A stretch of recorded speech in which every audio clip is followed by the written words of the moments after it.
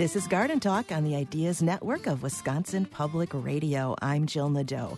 On the show today, we're looking at pruning and other activities on your winter to-do list. Our guests are Allison Levy and Scott Serrano.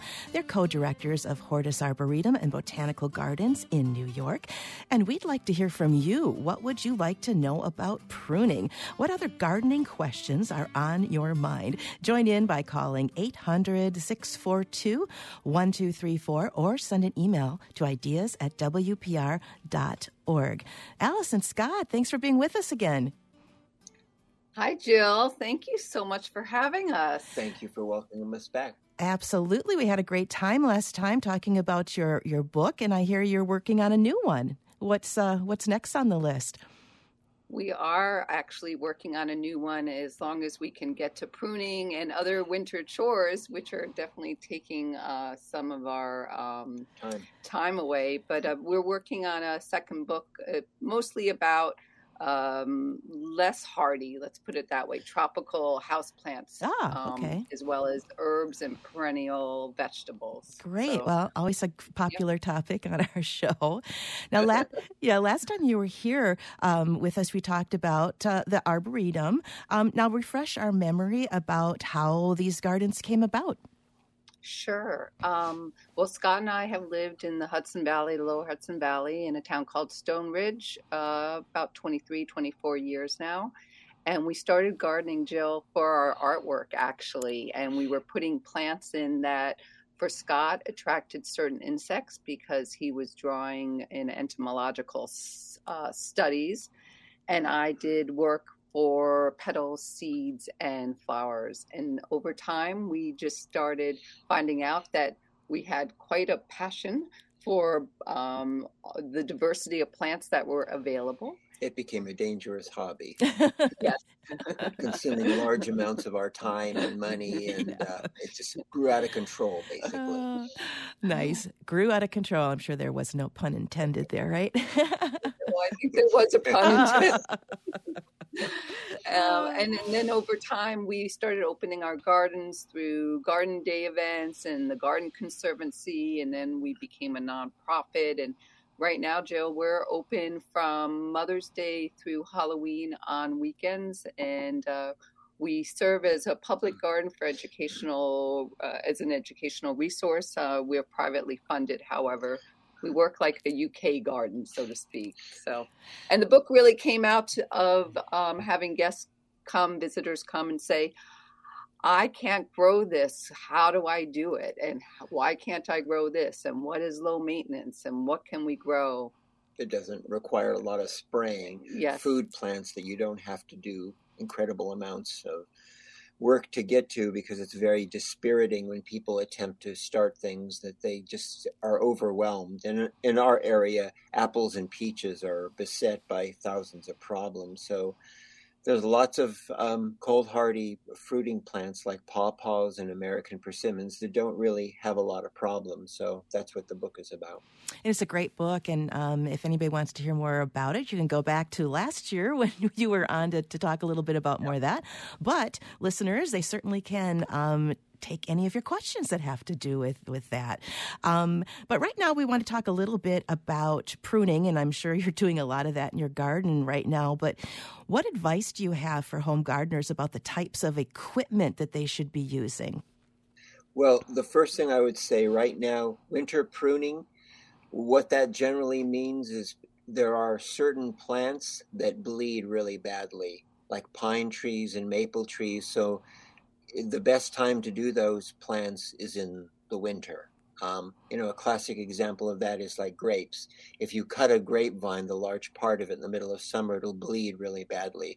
So vintners and wineries all cut their plants back very hard now, because you have to remember with a grapevine, every bud's going to grow 10 or 15 feet. So vintners cut literally 70% of their vines back to couple big healthy buds, and then the whole vine grows back in. That's how they get giant grapes. So things that bleed really badly are pruned now. And you asked about pruning. Generally, if you're going to invest in a few good pruning tools, you want to get a nice, sharp, high quality saw, that will cut very well, and that's a good expenditure because sometimes cheap equipment doesn't last very long. So we tend to buy higher end pruning gear. I also always suggest to guests and clients when they want to use a pruner, which is the most common tool I think that the average home gardener has. There's a tendency to go and buy a tool for, let's just say, $20. The thing about that is it's made for someone perhaps who's just going to use it once or twice in the year. If you can invest a little bit more money on a tool that you're going to use repeatedly, and the whole goal is to use it year after year, you're going to want something that ergonomically fits your hand. And as a woman, let me tell you, that is my biggest complaint, is finding tools that I can actually hold and feel comfortable, because when you're pruning, you're not pruning for 10 minutes, right? You're out there, you could spend half a day there. Of course, you should be taking breaks and doing other tasks so that you don't have the repetitive motion. But there are some really great tools out there that the handle will actually rotate as you cut. They make tools for people who are left-handed, so that you shouldn't have. It's a Felco it's a Swiss brand, because a lot of people who are left-handed don't realize that there are tools made specifically for them, as well as stuff that is smaller. You can have a smaller. So that you just have to do a little bit of research. I know it's very easy to go into a box store and just get something off the shelf, but a tool is something that really you want to spend a little bit of money on so that you can use year after year. And we've got a question from Charlie in Milwaukee about pruning. Hi, Charlie. Yes, I just have some boxwoods I need to trim, and with the weather being above freezing during the day, I was calling to see if now is a good time to prune and shape the boxwoods. Okay, great. Thanks, Charlie. What do you think? How do you generally are you going about pruning the boxwood? Let me just ask that way. What kind of tool are you using? Sure. Oh, I think you broke up there, Charlie. Versus just a pruning tool. Okay, because typically with boxwoods, you want to start pruning really before their first new flush of leaves. So that this is what Scott was starting to talk about. Most people don't realize that there's certain plants that respond really well as a winter prune. As he talked about with plants bleeding, you don't want that excessive sap to hurt the plant. And then there's plants that you really want to wait just before springtime, right? Some people will say they'll wait until the leaves begin to emerge. Some will say it's when the flower petals open. There is a little bit of variability, as well as based on where you live. You might have a late frost. Here our late frost is the end of May. So I would say for you're looking at, and you might want to check your local farmer's almanac and see when is your last, hard frost date, and then go from there. Does that make sense to you? Yes. So just hold off until middle of May, basically, and The classic thing people tend to do with boxwoods is use them for shaping. So they can literally make them into the shapes of box, like, the classic English rose garden that's framed by boxwood. And you can get those types of things with, the chargeable or battery powered pruning shearers that have the rotary blades that go back and forth. Or you can also use them. You can do it by hand with pruners. You just want to be careful whenever you're making, and those are very forgiving. You can really cut the heck out of them and not kill them. The only thing you always want to remember is you always want to leave some green buds on a stem so that you don't end up with dead stems that go to no growth point. but those are fairly forgiving. I mean, you can just watch the way people prune them into Mickey Mouse faces with their pruners, and you can almost do anything with them. Yeah. Those actually can be quite beautiful left as wild shrubs. I've seen them where they're just allowed to be wild shrubs where they actually flower, and they're actually stunning. pretty. They're actually really pretty. Yeah, gorgeous plant all the way around. Little slow to grow, but they're nice. Yeah. Pat in Duluth, Minnesota called but couldn't stay with us. She has the Felco pruners and loves them, but she's wondering how to sharpen them. I take. You can buy small little sharpening stones. Any hardware store will tend to have them. Generally, also by their cash register because they could be small. Yeah, and often what you have is from repeated cutting, resin and sap starts to accumulate on the blade. And sometimes I take rubbing alcohol and maybe a little bit of sandpaper and kind of take the rust off it. That's for the curved part of the blade, which is actually not a blade. It's just where the blade meets the kind of the cutting surface. And then the other part, I would just take a small sharpening stone. Often you can get a stone that has two different grits on it. One is smooth and one is rougher. And the rougher one is for kind of taking the initial gunk off of it. And then the finer stone part of the finer side is for smoothing and getting the final cut down. And quite frankly, it's if you've ever sharpened a knife, same principle, same idea. You want to do it evenly, slowly, thoughtfully. It's not like you apply the same amount of pressure. And then the best thing you can do for your tools, if you're the kind of, I store my expensive favorite babies that I don't want to leave outside. But I'm rare. Most people just take their stuff and dump it in their shed. And if you're going to do that, dumping some car motor oil over the blades so they don't rust during the winter is a way to protect them so that they don't just kind of rust during the whole winter. It's a good way to kind of prevent that. Right, because if you invest all that money, you want to make sure that it lasts. So Thanks for that question, Pat. And Charlie, when he was with us earlier, had said something about our weather's been very odd here. I don't know what it's been like for you, but it was above freezing, then it gets cold. And, so how does that affect when we prune or how we prune for that matter? It has been. It's been really weird. We've had almost no snow. It's been almost like spring the whole winter. Very odd. You start to look around and worry about trees. If there's active growth, like we're tapping our maple trees way, way early. They're already, so if we cut them now, they will bleed. Normally in the middle of winter when there's snow on the ground and the trees are asleep, that's when you make your cuts. I would be worried about making big cuts in my maple trees now because they're actually, the sap is flowing. It's so warm. It's almost like everything's starting a month and a half early. So I would wait till we actually, I looked out a couple weeks in the forecast and it seems like it's going to go below freezing and in a hard freeze. That's when I would actually make cuts.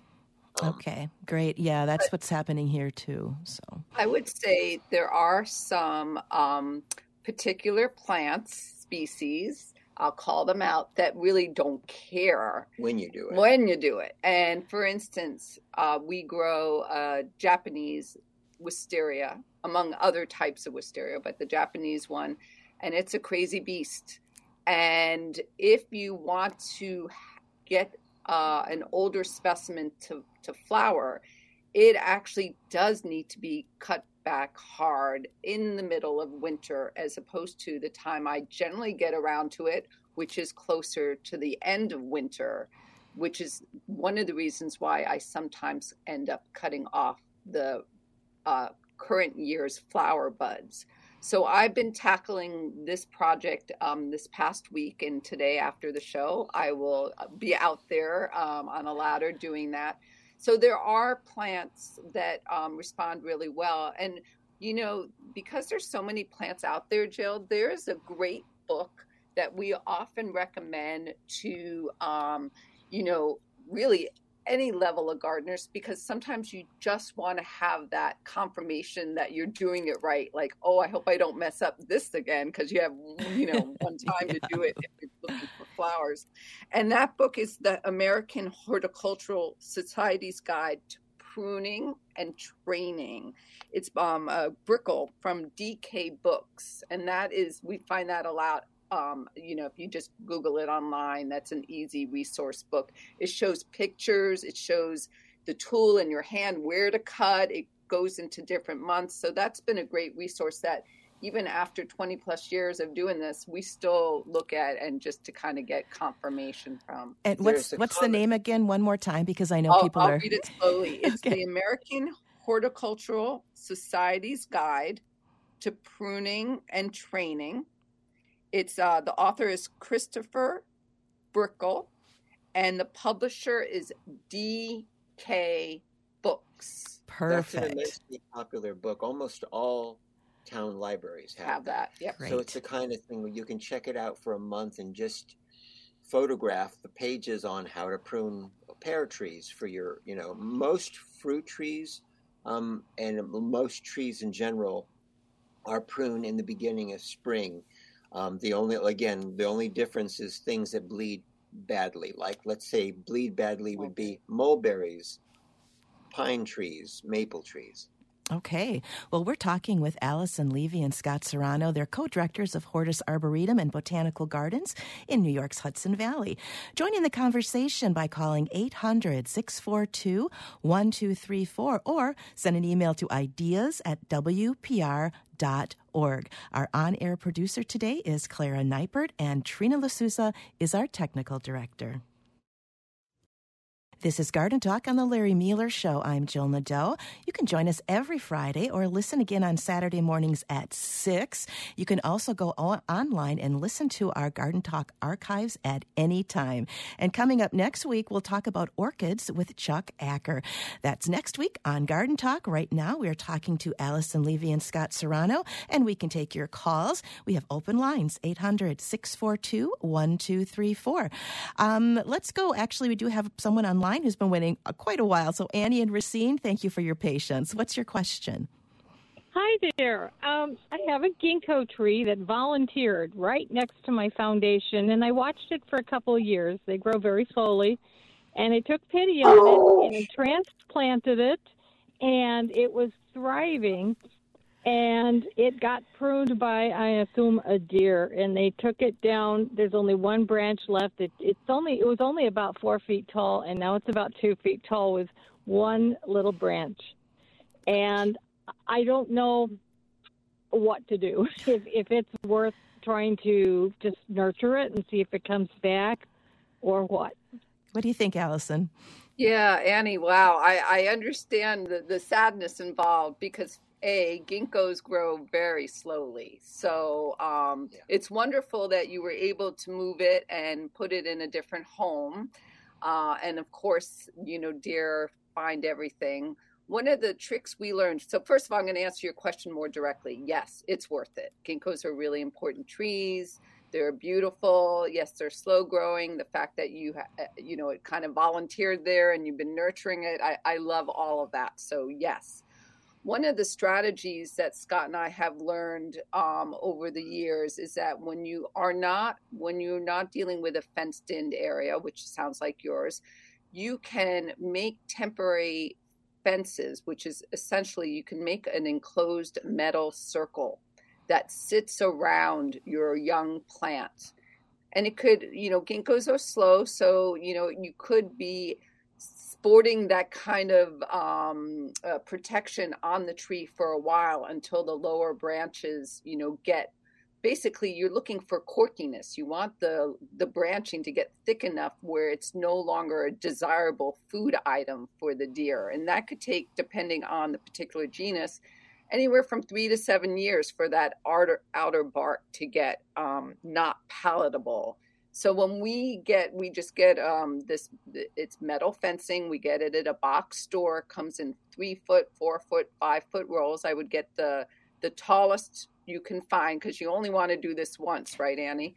You make a slightly larger circle. You don't need to have it 4 times bigger than your actual tree, but you do want to anticipate 2 years growth, right? And then I braid the circle together, overlapping 3. Let's say if this roll is made out of squares, overlap 3 or 4 squares, braid them together, and then my trick to keeping it upright, if let's say you have a 3-foot circle, is I cut 2 or 3 squares open and then I slide a rock into the bottom of it. And I do that in 3 or 4 places, and then it can be bounced against by a deer and generally will stay in place through weather and snow piling up on it. And by doing it with the stones on the bottom, you don't need to buy those ugly green posts with the white tops, right? Like, you're not going to see that.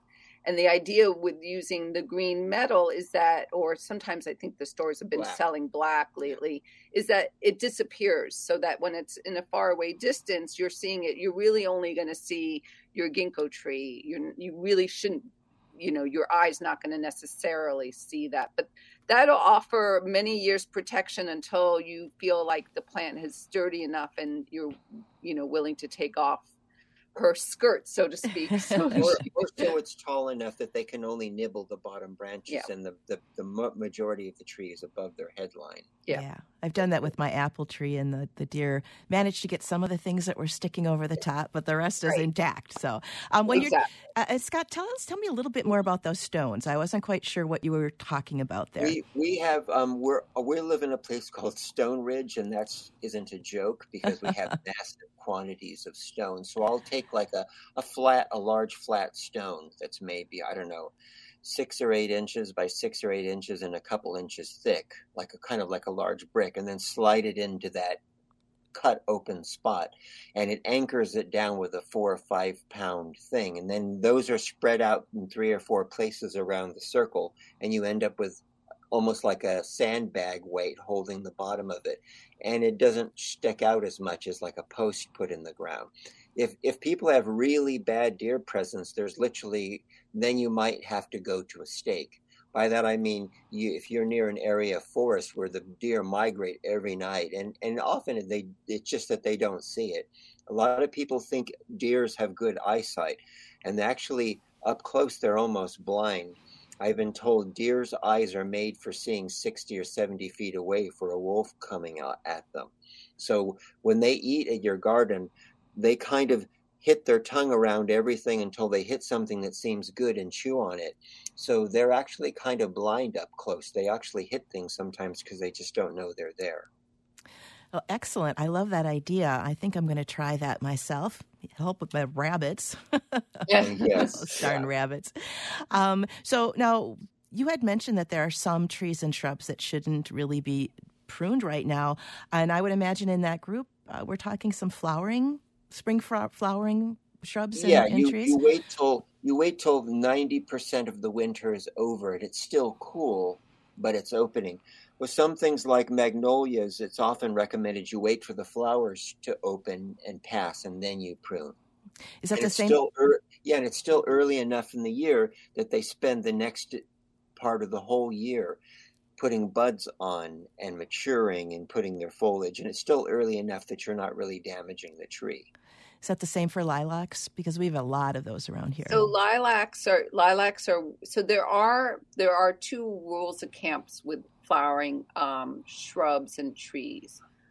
For something that flowers early in the season, like a lilac, the best time to encourage the following year's growth is to prune after the plant has flowered. General rule of thumb is anywhere from 6 to 8 weeks after that flowering period. We're talking, you have 2 months, people, to get out there and trim the dead lilac flower buds off.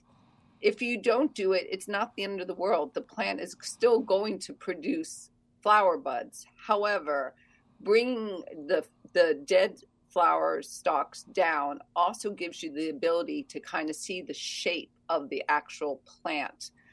So doing that, like I said, about no more than 8 weeks after flowering, then it gives that lilac shrub the whole rest of the summer and to produce the following year's flower buds. If you were to go, Jill, and do that kind of work end of August, September, you have to be super mindful, and then you're doing much more eye work in terms of what is a flower bud versus what is a foliage bud. So for most of us, you just want to go out there and just start shaping and cleaning. However, the one time you can prune any time of year is you can prune off anything dead. So how do you know if something is dead, right? We like to call it the scratch test. Yeah. And you could use your fingernail, you can use the edge of a pruner. If you're scraping your branch and you're seeing green, you got something alive. If you're scraping and it's yellowish, well, I was saying yellowish because it's going toward the brown state, like it's failing. And if you scrape and it's brown, that you're done. So that is a good time, because cleaning out anything dead any time of year also allows for you to see the actual shape of the plant. It allows for better air circulation as well, getting rid of any extra branching and twigs and that kind of thing. Yeah, also theoretically with flowering trees, if a magnolia produces a flower, it has a certain amount of energy in its roots. And if it spends the rest of the season producing seed pods based on that flower, that's what its energy is going to. If you remove all of those, then the tree spends all of its time, all of its energy producing the buds, which means flower buds, which means green buds for the rest of the season. Okay. Frank in Conemaugh called but couldn't stay with us. He's wondering how to prune crab apple trees. He has some that are growing both vertically and horizontally, and he would like to know more about pruning lilacs, which we just covered. So, but what about the crab apples? I've heard people say generally the best time to prune apples is in midwinter, but I've pruned apples in early spring and it's been fine. The general rule, if let's say pruning things like crab apples, the apples and pears, you want to preserve the buds that are flower buds as opposed to the buds that are leaf buds. And the way you tell the difference is a flower bud sticks at a right angle. Generally, in apple and pear family, a bud sticks at a right angle, generally half an inch to 1 inch off of the stalk of the tree, the branch. It's called a fruiting spur. Yes. And with vegetation, it's at an angle, and it's borne closer, wrapped around the branch. So it's easy to kind of tell what you have. That way, if there are branches that tend to have more flowers, you can tell and prune around them. And then I think it's ultimately that with that family, apples tend to get crowded and kind of grow into each other and get gnarled. And if you're pruning and cleaning up so that branches are not sawing on each other and rubbing against each other, the trees tend to be healthier.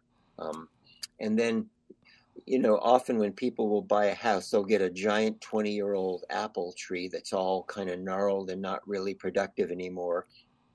And then often it's cutting dead branches. The first year, you just kind of restore it by getting rid of the dead branches based on scraping. And then you wait to the following spring when you start to actually kind of shape the tree by taking branches that are crowded and smashing into each other. So I would say that the first bit of business, because it sounds like he has more than just two, right? It sounds like he has a couple crab apples that are up and some that are growing horizontal.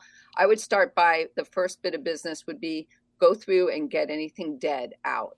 And that way, especially for the horizontal, you could kind of get a better sense of its growth patterns. I don't think we're out of winter quite yet, even though it's seemingly very springy. So I feel like it's a little too early to go out and prune the mollusks, which is the crab apples. The green, living. I feel like that's branches. Too early. You might want to wait. Again, there is a little bit, and it's what I said earlier in the show. Sometimes there are discrepancies about when are the best times to prune. Some of that is really based on a geographic location. Sometimes it's also the age of the tree, Jill. So for this, I would just I would hold off and start with the dead and go from there. If he's really dying, jonesing to go out and start working. Okay. Thank you very much, Frank. We have John in Johnson's Creek with a question. Hi, John. Good morning. See, I've got some summer-bearing raspberries, and they kind of quit producing the last couple of years. I don't know what's going on with them. I don't know if I'm pruning them at the wrong time or cutting them too far back or what. Can you answer that? How old are your bushes? They're probably about 7 years. So generally, I don't want to plug our book again, but we're going to plug our book. Yeah. Book answers this. Most berry cane systems last about 8 years or 10 years and start to fizzle out. They'll survive, but they stop producing fruit. You can change that by putting lots of good compost around the roots and kind of keeping them weeded. They don't like competition from grasses and other things because they have shallow root systems.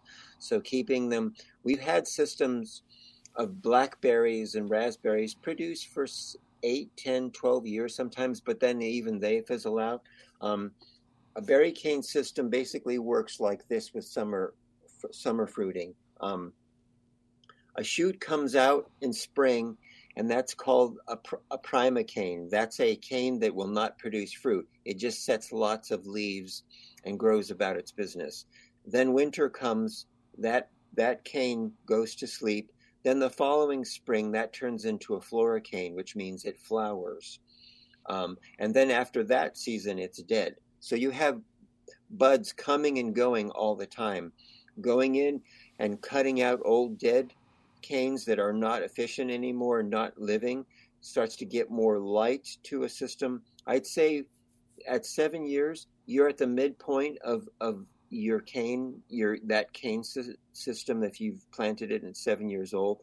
So giving it a little bit more love with compost and pruning out dead branches may help to increase the fertility.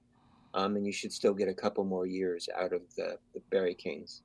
Okay, good. I was also going to say a good cheat could be you could this year tip layer, which basically what I'm talking about is you can propagate your own plant from your existing berry patch by tip layering it and start a new patch. I would start it not in the same area. You could probably do it close by. It doesn't sound like your patch is necessarily failing because of disease. It's just you want to know how to organize it better.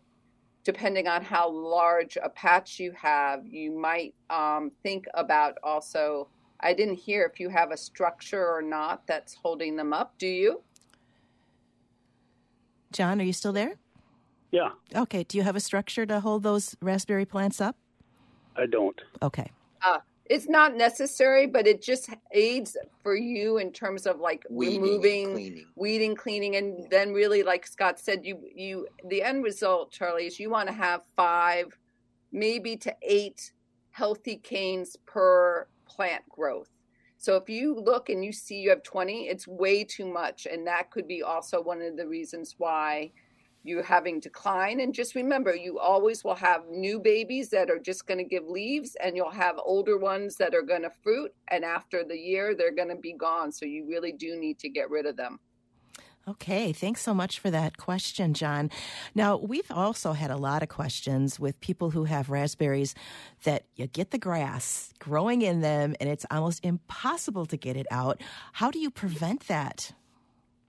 I go in and weed with my fingers. I tend to really treat my plants like babies and try to, and some people are merciless. They just kind of take spading forks and go in and rip them apart and stuff.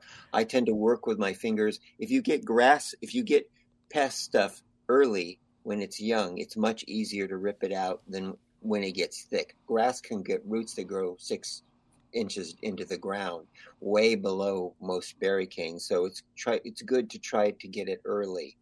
If you can keep a circle of a foot around each cane system with compost, you're doing your plants a great favor. And a good time, believe it or not, that let's just say, Jill, your patch has a lot of grass going around.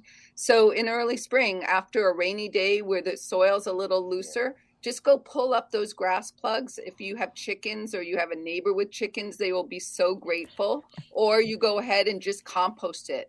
But the minute you do that, however, you are going to want to put some sort of mulch of some type. We compost with mulch a lot, especially for the berry plants. So when the berry canes start to flower, that is one of the times that we will add additional mulch. So, in your case, you might do it a little sooner because you're trying to remove the grass. And grass has a chemical in it. It's allelopathic. And grass's whole point is just to spread. So that chemical is going to try really hard and compete with a root system that's very shallow in terms of getting nutrients for the berry plants. And so I don't know percentage wise how much grass is taking away from the berry plant, but as Scott said, if you remove that grass and you just have a clean surface of, let's just say, soil or mulch, then you visually can see also what's happening on the base of the plant and what's, whether you have a little mouse den going on in there or what. Yeah, actually, I would say what's going to kill your plant first. And most people would say deer, and actually I say grass. Grass strangles things much worse than if you have a grass growing right up to the trunk of a tree and it has roots that go down 6 or 8 inches, and you have an inch of rain, what's going to get the rain? The grass is. So the best thing you can do for 2 or 3 years is to keep trunks of trees cleared and shrubs. After that, you can let them go more, but it just allows a shrub and a tree's roots to spread into the ground without any competition. Now, you're talking about mulch. What do you use as a mulch? Lots of things. Okay. It really is plant dependent. So since we're talking about berries, for most berries like blackberries and raspberries and black raspberries, which are my favorite type of berry and should be cultivated more, we tend to use compost. But if you were to ask me, well, what should I put on my gooseberries? For gooseberries, we also will put aged manure and ash. Gooseberries have chemical deficiencies in their plants, and they get leaf diseases. So ash is one of the things. So they require different elements from the soil. But if you were to say, what about my blueberries? What should we put on my blueberries? Well, most of us know blueberries like acidic conditions. So for us, we'll actually go out. We're lucky we have some pine forest areas nearby. So we go and we take a little bit of that top soil around a pine tree, just lightly, as well as the pine needles themselves. And that combination of the two would be what we would give to blueberries. So for us, it's very specific. And again, plugging the book, we talk about different things for those fruiting plants, what we have found in our geographic location that works best we are zone 6. We haven't mentioned that. I think I forget what you guys are, but 5 to 3.5 or okay. I think that's how we go. Good old fashioned tough winters. Yes, for sure. Okay. Our guests on Garden Talk today are Allison Levy and Scott Serrano. They're co-directors of the Hortus Arboretum and Botanical Gardens in New York. Join in with your questions. We have open lines, 800-642-1234, or you can send an email to ideas@wpr.org.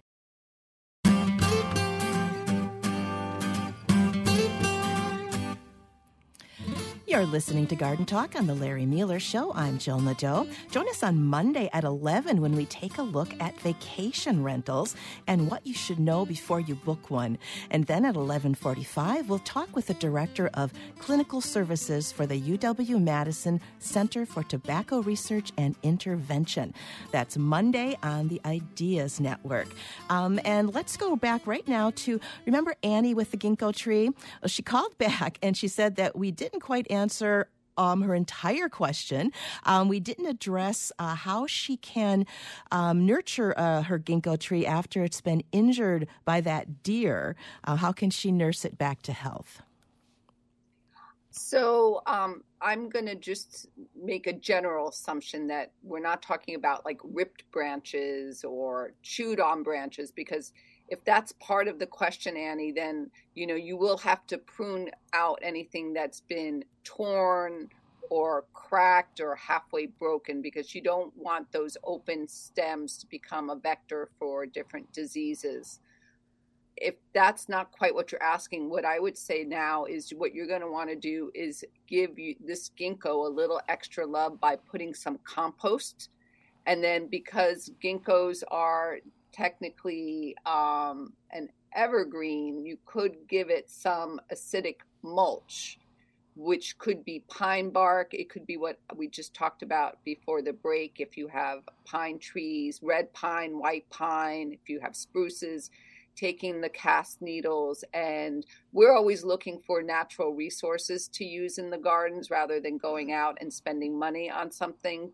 But, either way, whether you're getting it from your geographic location or you're buying it at a store, just giving it a little extra love that way. And I also would caution, because you just moved it, you are going to want to treat this like you newly planted it, and you're going to want to keep this hydrated. And in this case, I'm not thinking you should be reliant on rainwater, which is what a lot of people do. I would just get yourself on a schedule of hand watering it, once a week. You might want to put your finger in the ground. If it's been really rainy, you get a week off.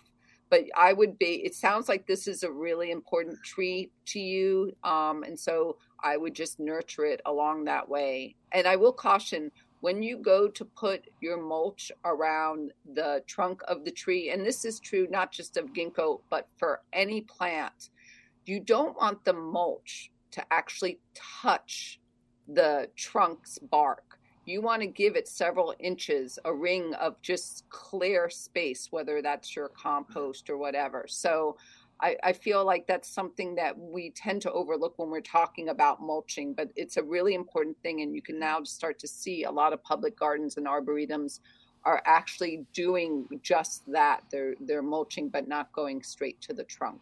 And then one thing I would say, if she was mentioning like deer damage, where you can see where a deer is frayed and toward the edge of a branch, if you're going to prune, you start to look for the next living bud on a branch that they haven't chewed and cut clean to that bud. Often for small branches, 1/4 of an inch. For a big thick branch, maybe that's a 1/2 an inch thick, or larger, maybe a 1/2 an inch cut at an angle, clean. Okay, great. Thank you.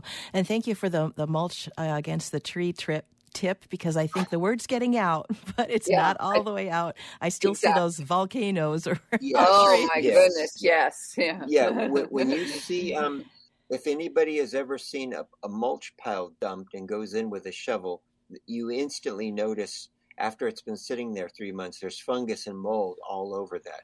So you do not want that against the trunk of your tree. So keeping the mulch maybe 3 inches from a tree trunk in a circle is good, but then also make sure that the mulch is only 1.5 inches maybe thick or slightly less. Okay. That way the sun bakes it and tends to dry out fungus and mold and things like that. Yeah, totally makes sense. Well, let's go back to the phones. We have Lynn in Madison with a question. Hi, Lynn.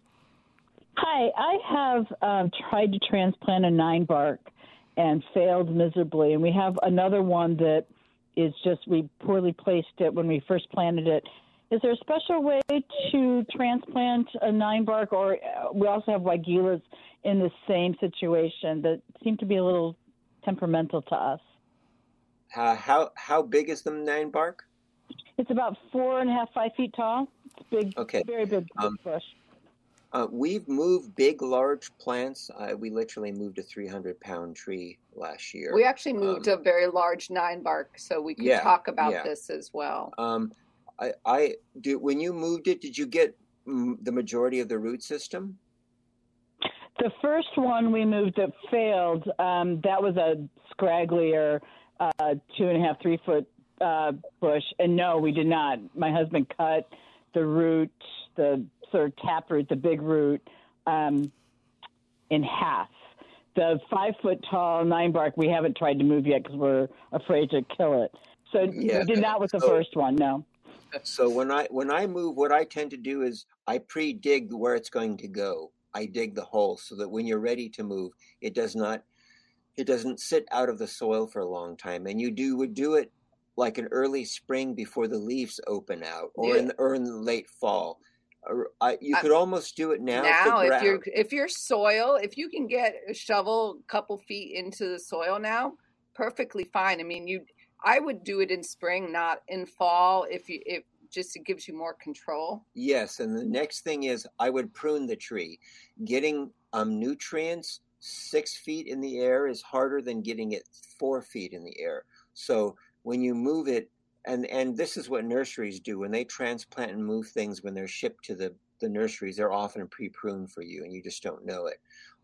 So cutting a quarter of the top of the tree, and if it's a 4-foot plant, maybe taking the top foot off, because then the next season it spends its time growing roots, and it's because you've taken some of the foliage off, it's not having to work as hard. Plus, when you're going to dig it out, you're dealing with a little less plant, right? So I would trim it first, shape it first. And then the trick we have learned over time is so you've dug your first hole, part 2, you've trimmed your 9 bark down a bit. The second thing is you want to have a tarp, or even better, wheelbarrow or buckets, because as you start to dig the soil away and under from either any of these plants that you're going to want to transplant, you want to save that particular soil, and you're going to bring that soil over to the new home of the plant.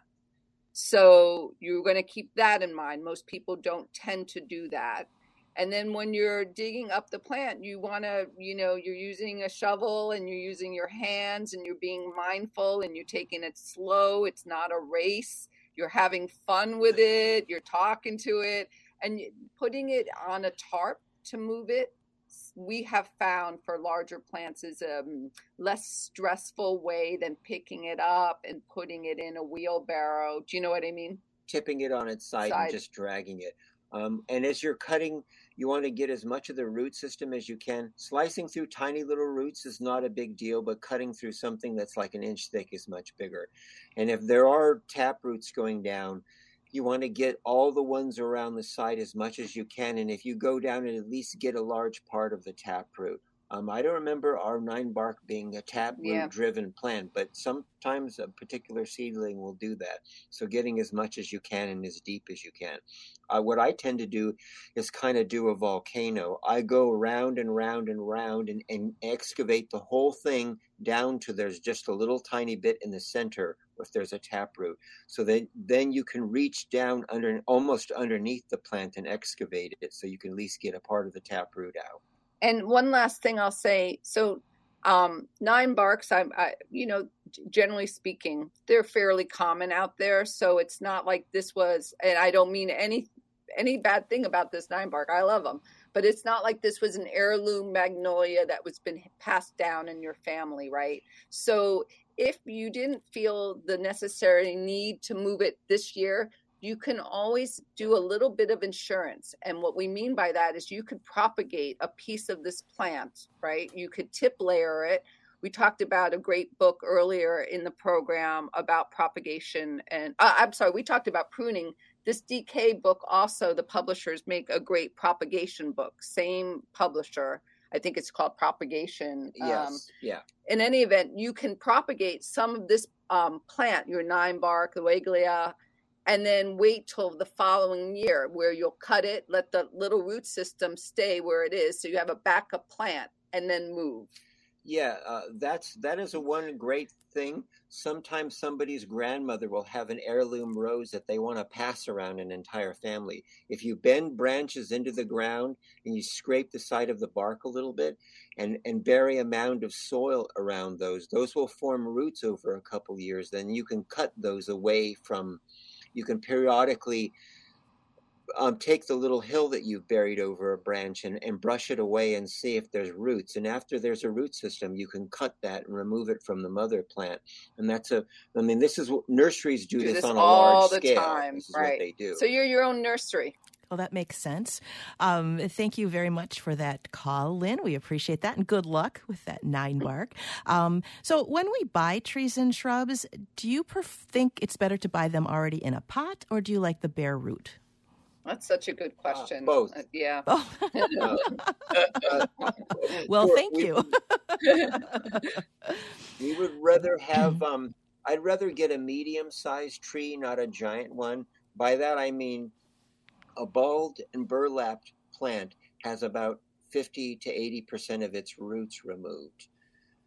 And they went in with a tractor and dug it up. So just to clarify, those are generally speaking, you see them more as evergreens or conifers. You'll see it in early spring at nurseries. you'll see a very large tree with a slightly smaller in comparison root ball that is B&B, balled and burlapped. And basically a backhoe went to a farm and dug it out and then tried its best to take that soil and make a root ball of it. So that's our least favorite way. When she says did their best, that's a polite way for just digging the hell out of it and dropping it in burlap.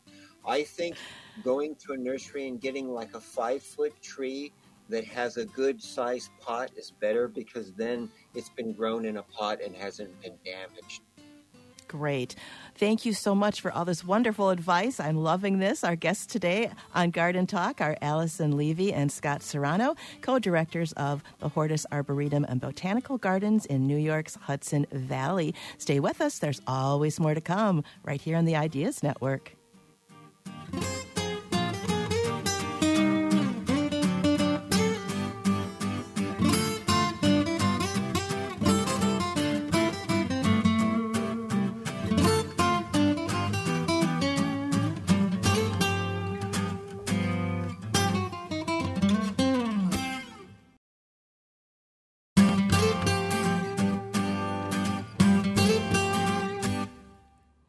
This is Garden Talk. I'm Jill Nadeau, and back with us are Scott Serrano and Allison Levy. They're co-directors of the Hortus Arboretum and Botanical Gardens over in New York. Do you have questions about starting seeds or maybe organic gardening, or are you having problems with one of your trees or shrubs? Well, we'd like to hear from you, so give us a call at 800-642-1234, or you can send an email to ideas@wpr.org. So I'm sure you and I know and lots of our listeners have gotten seed catalogs and plant catalogs galore. How do you know when to buy or what you should buy, or if they're, good companies? What do you do? Well, we actually spread the love, and we order from a lot of different places depending on what we're ordering. But I guess first things first would be I strategize a couple different ways. One is I look at what seeds do I have left from last year. And based on that, what of those seeds did well and that I actually liked eating, right? Because if you didn't like the taste of something, there's no sense holding on to those seeds. Sometimes we try different tomatoes, right? Everyone loves their tomatoes, and some have amazing flavor and some just don't do it. So the first thing I would say is to assess your seeds inventory. From there, then I would make a list based on that, what other things you would like to try growing. We always recommend to people, right, Scott, like try 2 or 3 other crops that you're interested in, maybe you've never even heard of, like, I have no idea about what auroch is.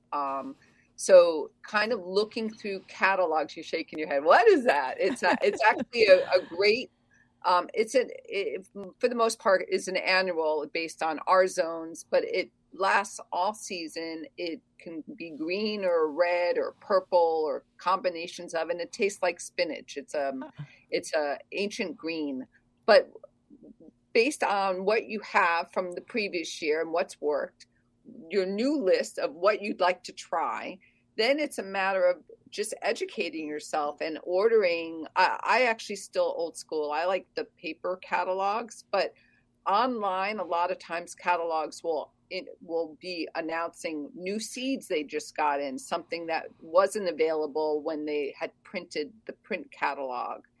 And it's then going through, seeds are really not that expensive.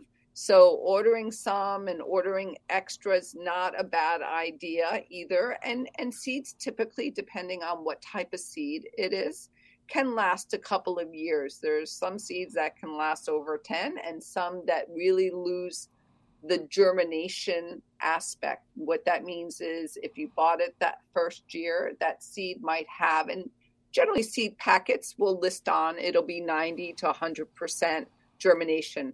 They're talking about that first year, right? Under proper conditions.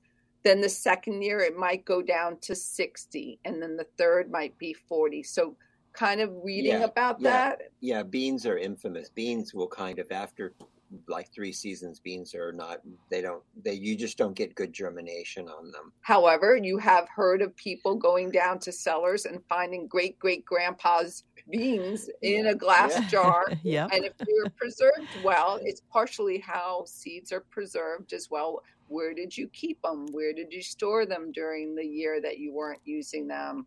I can list a couple of our favorite seed catalogs if you'd like to hear what they are. I mean, one of the first places I ordered from, and I routinely every couple of years go back to, is Fedco. It's a cooperative seed company up in Maine. So again, we're talking about cold hardiness. You're going to be able to find things that are in zone 3 easily to zone 5. And by that, you mean a short growing season. So they'll tend to have things, they're not going to have things that would do well in Florida and not do well in Maine. They're going to have things that have short growing seasons and are productive. Right. And then some of the other ones, again, depending on what you're getting. The Midwestern Baker Creek seeds. You must know that one, right? Yeah, we have Jer on at least once a year, and he's coming up end of February, I think. So for sure. Yeah, great resource. Yeah. Wonderful. Absolutely.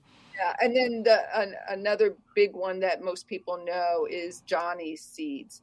And the only reason I mention these 2 big ones, there's so many out there. Like another one that I particularly like is Eden seeds. It really depends on what you're growing. And I mentioned the Johnny's and I mentioned Fedco just because they have such a huge selection. But again, there are catalogs that only focus on hot crops, only focus on sweet potatoes, only do Asian greens. So it's really just kind of seeing what you're into. Okay. We're also, when on Arboretum, I start things sometimes that are unusual and difficult to find. Richter's, which is a very popular herbalist catalog, has a little feature called Seed Zoo. And if you push that icon on your computer, it takes you to a place where botanists have collected seeds in Africa and Vietnam as part of cultural heritage, and in New England, actually, and are passing along small batches of rare seeds from all over the world. Great. Well, thank you for those tips. I will be Googling soon. Let's go back to the phones. We've got Maya in from Stevens Point. Hi, Maya. What's your question? I have a question about pruning a black currant bush. It's very prolific. It bears wonderfully, but I don't think I've ever pruned it in its whole life. So I think I might need some tips that would help. My wife adores black currants. I don't, but I love red currants and white currants. The ribes families, gooseberries, currants, all do about the same thing, and that is that after about 4 years, branches stop becoming productive. So what you want to do is have baby branches start to take over. So what I did, I just did, because I'm propagating, if you cut older branches that are unproductive, let's say there's 6 stalks from your currants, and you know that they're over, let's say 4 or 5 years old, you could cut 1 or 2 of the oldest ones so that younger shoots can start to replace it from the bottom of the plant. And currants and gooseberries are the single easiest plant to propagate. Almost anyone can do it. You take a cutting that's about approximately a pencil thickness or just slightly smaller, and that's about 8 inches long, and you put all the buds beneath the ground and leave a couple small buds above the ground, and you put that in soil and in a shaded spot, and that will often sprout and grow. Within a couple years, you have a plant that has roots that are large enough that you can put in the ground. Or even easier, if you want more, you did what we said before. You push an outer branch that's medium, small, and flexible into the ground and pin it to the ground with a rock or a stake and bury it in a little mound of soil, and it can propagate it. But Maya, I'm going to just speak to what you're saying because he doesn't like black currants, so he doesn't really handle it. And what I have sounds maybe what yours is looking like now. I had 3 different plants that I allowed to grow into one massive form. So I have a feeling you have a lot more than just 6. I'm going to refer to the stems as canes. And what I have found is getting rid of, cutting all the way down to the ground, the thickest ones. And sometimes they might be as thick as 1.5 inches, 2 inches, depending on the age. If you were to tell me, Maya, that more than half of your black currant has that level of thickness, I'm going to tell you, you're not going to cut them all at once. You're going to do about 1/3 of them, because that way you don't freak out the plant, especially because it's been bearing so well. And the best time to do this really is right before bud break, in terms of, the overall health of the plant. And then once you have pruned hard, and for these, you might even need like a pocket boy pruning saw, right? Like a good saw, because the caliper of the branches might be too large for your hand pruner. And once you pruned it out, that's when you're going to give it some compost, maybe a little aged manure. And if you have a little bit of what we were talking earlier about, some ash, just to put around. But if you take those cuttings, she could then propagate them. Yeah, I'm doing mine now. But you could do it you're going to want to cut in early spring. You want to do it before the buds open. Okay, great. Thank you, Maya, for that question. Next up is Kathy in Sun Prairie. Oh, we just lost Kathy. She was wondering when a silver maple should be taken down.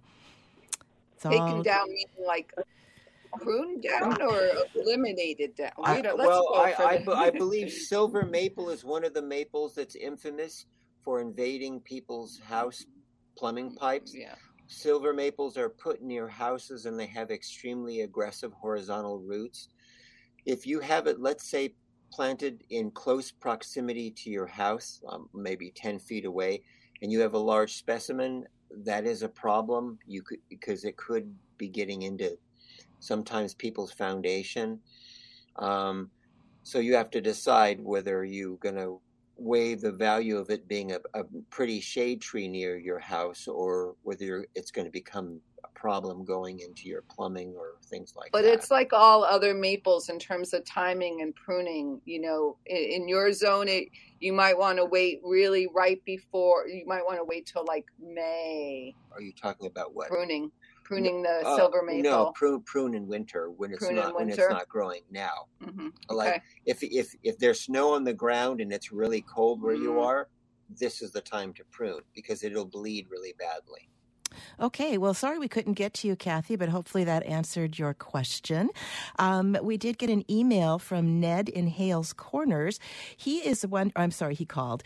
He is wondering how to graft apples of several varieties. He has a Honeycrisp tree that got chewed down by the deer. Surprise, surprise.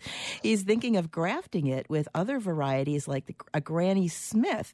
What should he know before he does that? The DK book that we recommended, their propagation book is excellent, because again, it has photographs of hands holding the blades and where to make cuts. I believe I don't graft apples. That's an entire specialized universe, but I think it's early spring. And again, you can take a stock and you can do multi-grafted trees. It's done with pears. It's done with apples. And you have a good, strong root system that's growing up to a central point. And generally, I think what you do is you keep you want to keep a couple of branches, because that encourages sap to rise on the branches. And then I believe it's below that, you cut into the trunk and you do your graft. And as the year progresses, and that the new bud you put on the tree starts to take in, then you eliminate the little sucker that you've grown, and then you do grafts over a period of time, slowly layering onto a trunk of a tree.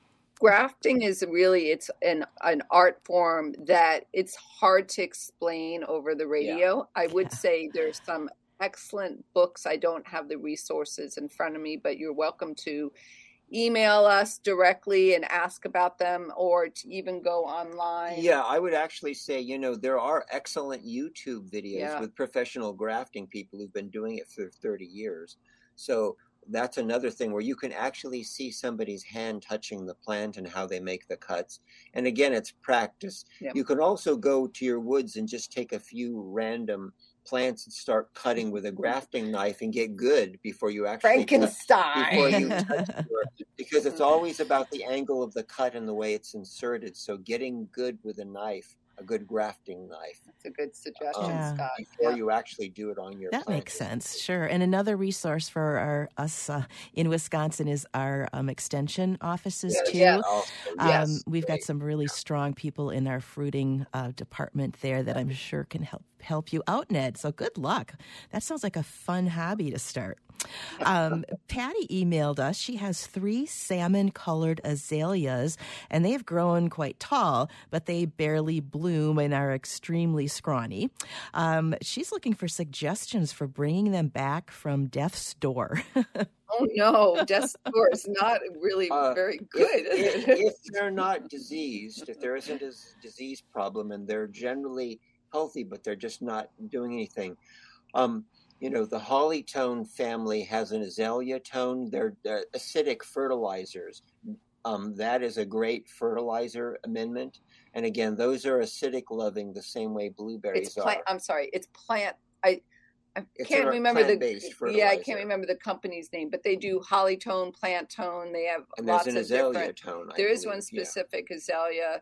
The thing is sometimes also, Jill, when we initially plant azaleas, or maybe we move into a property that has the aspect of how they were planted, meaning when they were first planted, were they put in the right location for those plants? So azaleas tend to in our area, like to have a part shade. They don't like to have hot midday sun. They like to have a little morning light or a little late afternoon light. So looking at what her site is now, does she have a big tree that's completely covered over so it's getting no light at all? Or did she once have a big tree and now it's exposed to the sun? So it's part of her homework has to be to assess it. It also could just be old, right?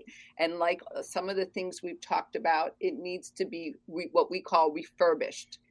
Yes, and no, azaleas are also one of the very, very few plants that can actually strangle themselves to death. Yes, true. But what I mean by that is people get a potted plant and they just stick it into a hole in the ground. And I have lifted 10-year-old potted plants out of the ground with a single hand because they literally continued to grow almost like a Brillo pad where they strangled each other. So when you get a new azalea, you're supposed to take a pruning saw and very gently cut in maybe a half an inch to an inch into the root system horizontally and spread the roots out.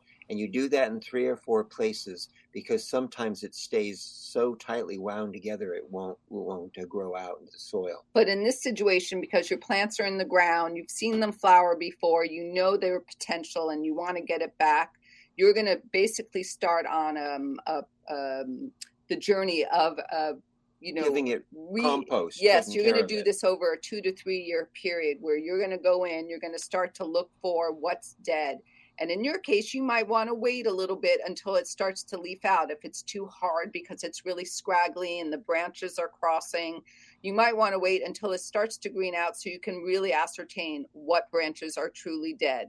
If you can tell that already because you're such a hardcore gardener and you go in there and you're scratching, that's fine. You want to get rid of dead, then you'll want to look at anything that's crossing over one another. So what we call this is refurbishing. It's generally a 3-year process. The rule of thumb is you don't take off more than a third of plant material from the actual plant.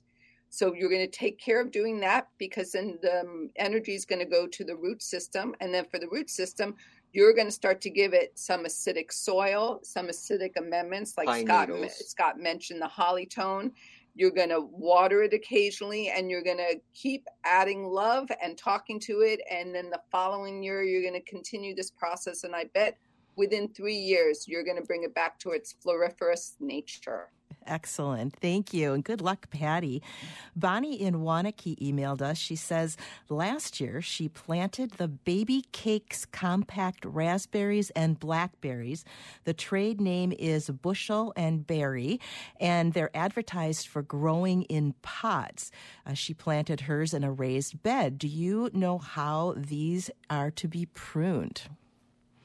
Well, I think because these are actually have been bred to grow small and to be manageable in pots or on someone's deck or, back porch, you really don't need to prune these. And if you just put them in last year, the only bit of pruning you might want to do is if you saw dead branches. But at this stage, especially with blueberries, they take a while for the root system to develop in order for the bud formation to start happening. So I hate to break the news, you're going to be waiting a couple of years for the blueberries to actually do anything. So I wouldn't touch those, whereas... Well, actually, it was raspberries and blackberries. Oh, pardon me. Okay, well, that changes the whole thing. Yeah. Then the issue is, I explained primocane, cane the first year growing, and then floricane flowering. What orchards do is when there's a primocane, when it shoots up the first year, when the canes are maybe, let's say, 2 feet long, they cut them to 2 or 3 sets of buds. That way, instead of the canes being 20 feet long, they're only 6 feet long. And then they become more horizontal and thicker and produce thicker leaves, because then they'll produce larger berries. So you can pinch and cut back those, but you do it the first year when they're shoots, because otherwise you're wasting all the energy and you won't get as much fruit. So they can be pruned. Okay, great. Thank you very much, Bonnie, for that question. So in the last minute and a half, tell people how they can find out about your Arboretum, and also give us the name of your book again. Sure. Well, so the name of our Arboretum is Hortus Arboretum and Botanical Gardens. And if you type in Hortus Arboretum and do a Google search, we should come right up. We are a 21-acre botanical garden level 2 arboretum, open on weekends for visitors to the public, starting Mother's Day through Halloween. We actually do have a garden cottage that's on the edge of the Arboretum for out-of-state visitors if you wanted to extend your stay. So that you can kind of find through our website. We actually should have a new website in the next month, but the old one's still up. And our book that was published last March by Chelsea Green Publications, it's Cold Hardy Fruits and Nuts. You can get it through the publisher's website, which they generally have a discount on. Some of the great bookstores in your local neighborhoods. I don't know what's happening there, Jill, but I'm sure you have some good There's ones. Lots of them. Yeah. So our book is out and available, and I think we have a whole section in the beginning about growing and planting and soil. So Sure. we kind of give a little primers to that as well. So much information in that book. And every time we have you on, you give us so much great information. So thank you both for being with us again. We'll be getting in touch soon, I'm sure. So take care. Thank you, Jill. Thank you. It's an honor. Thank Yes, you. we didn't even get into seeds. I know. So much to talk about. We've been talking with Allison Levy and Scott Serrano. They are co-directors of Hortus Arboretum, and that's spelled Hortus, and they're in the New York's Hudson Valley. Join us next week on Garden Talk. We're going to be looking at orchids with a expert grower. I'm Jill Nadeau. Thanks for listening to the Ideas Network. Stay well and enjoy your weekend.